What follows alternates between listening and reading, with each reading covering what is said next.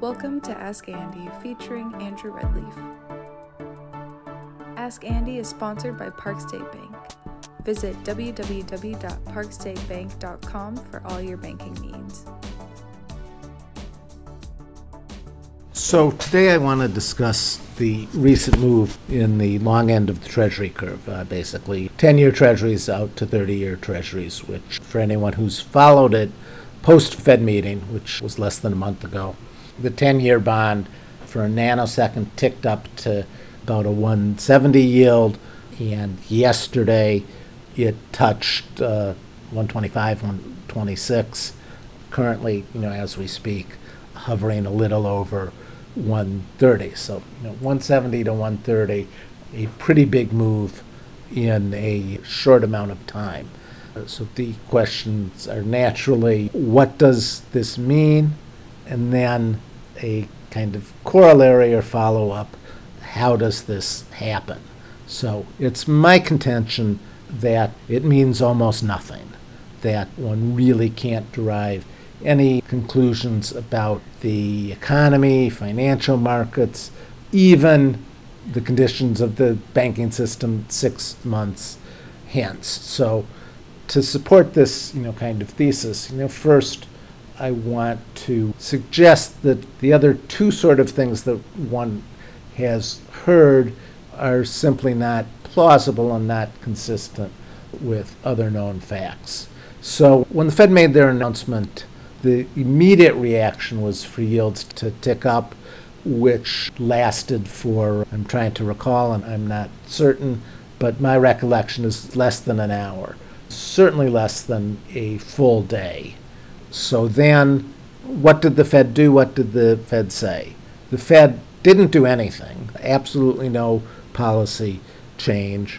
The one thing the Fed said is that inflation has been hotter than they expected, that they didn't highlight, but actually in May of 2020, their prediction for inflation over the next 12 months was 1.7%, and it came in at 5 on the CPI, so more than hot. And their concern in May of 2020 was that the pandemic had and was exerting tremendous deflationary pressure, and that this pressure could last for years, even after the pandemic had passed. So they were not making a prediction that the pandemic would last for years, but they were concerned that after effects and deflation could persist well beyond the end of the pandemic. So what the Fed did was softly and without prominence, admit that they were, completely wrong a year earlier, and, added that they're watching data. Also, don't they always watch data? And what they believe that inflation is transitory, but if evidence continues to contradict that belief or assumption, they will act. Now, so then market prices on 10-year bonds rallying, yields falling. The, sort of first explanation is, that before the Fed meeting, market participants were concerned that the Fed was asleep, the Fed was buried in a bunker somewhere. The Fed, didn't know that, in fact, a very broad range of prices were rising and that inflation was hot. And now that they dispelled that, the market fears can be assuaged. Now, to me, this doesn't make any sense. I mean, first of all, everybody believes that the Fed always watches data, and everybody believes, at least to a degree, the Fed responds to data, the Fed thinks about data, and that the Fed is in fact capable of adjusting, even reversing policy. So nothing new. And also, I think all market participants believe that there are no hawks on the open market committee, no aggressive rate raisers on the open market committee, and moreover that there just isn't a Paul Volcker anywhere in the building. So people believe that the Fed will bend over backwards to be accommodative. It will err on the side of easing and being too easy consistently versus being too tight. So that was the belief before the Fed meeting, and it was the belief after the Fed meeting. The meeting really could not have changed anybody's fundamental view of what the disposition of the Fed is and what the direction and the fundamental tendencies of their policy. So that was the first story. As the move has accelerated and continued over the last couple of weeks, the next narrative is that the bond market sees trouble for the economy, and that may be related to the spread of variants and COVID restrictions coming back in certain communities, even certain countries, and that that this move means that the bond market sees trouble for the economy. I reject this narrative too, and would adduce as evidence that it is in fact no other markets, no other kind of data, no other sampling of opinion agrees with this. So it's not just that equities are at or flirting with all-time highs. The high-yield bond market, which tends to be something of an economic forecaster, though, as I commented in another podcast, markets mean much less in terms of predictions of the future economy than they did before the financial crisis. But the high-yield bond market is not saying there are economic issues. The stock market is not saying that there are economic issues. Purchasing managers surveyed, business confidence, all of these data don't support the idea of concern for the economy. And I'm very much in the camp that the most likely economic scenario is overheating, is an inflationary boom, reported GDP surprising on the upside. So if it doesn't mean anything and it's not an economic predictor, how does it happen? How and why? And here I want to offer two propositions, both of which I can express with a high degree of confidence. I would say beyond a reasonable doubt, but less than metaphysical certainty. So, and those two propositions are: the banking system has more deposits than they anticipated, and perhaps some action of unknown, but some action of the Fed or foreign central banks juiced deposits a little bit on the margin. But the banking system has more deposits than they anticipated 3 months ago, 6 months ago, 9 months ago. We see this directly at our banks in terms of deposit flow, in terms of the amount of PPP money that's remained, and even some unsolicited comments from clients and guidance on their likely future balances. So I think in a technical way, the surfeit of bank deposits has gotten confirmation by large volumes of the Fed reverse repo facility. Effectively, the amount of deposits the banking system is holding at the Fed has ticked up. So that's proposition one.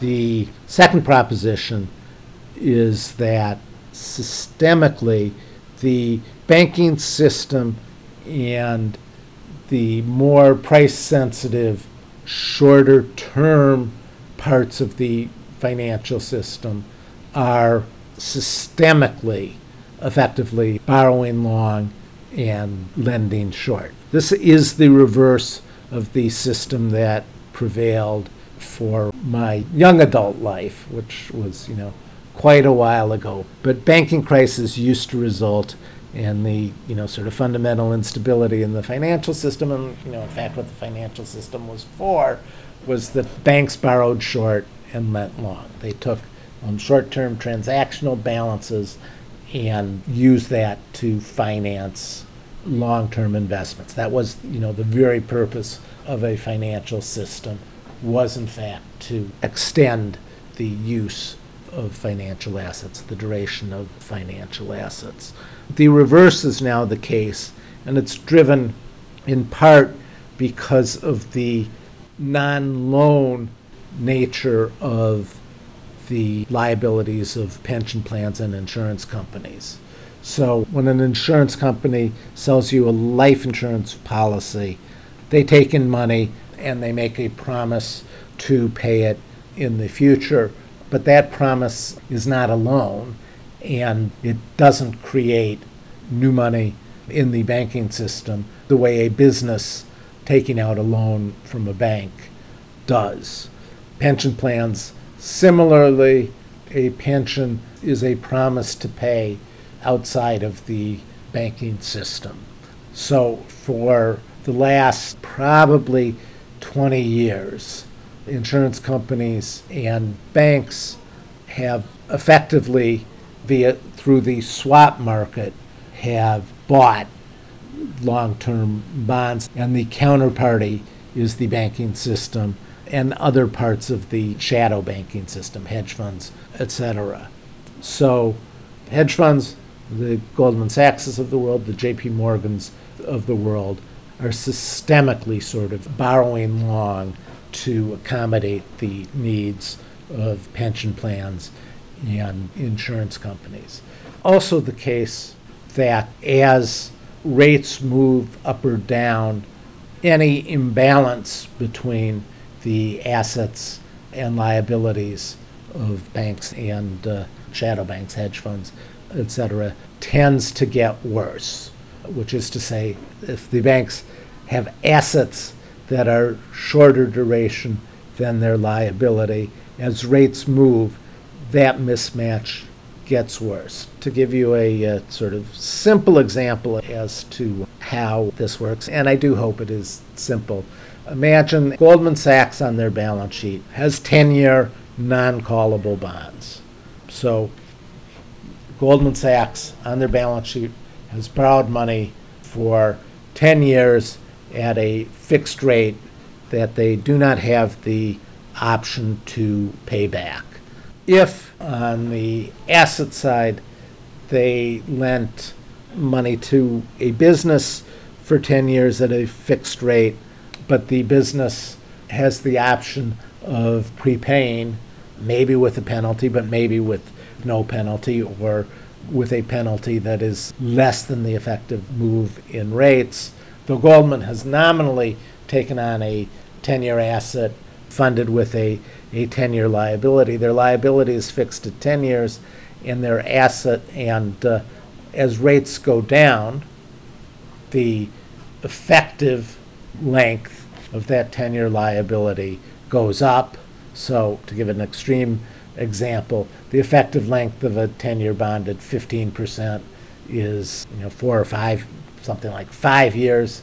At zero, it's 10 years. That number is called duration. So as rates go up, that duration shortens. As rates go down, that duration lengthens. The opposite is true for the corresponding asset. As rates go down, the likelihood of them prepaying early goes up. The effective duration of the asset shortens.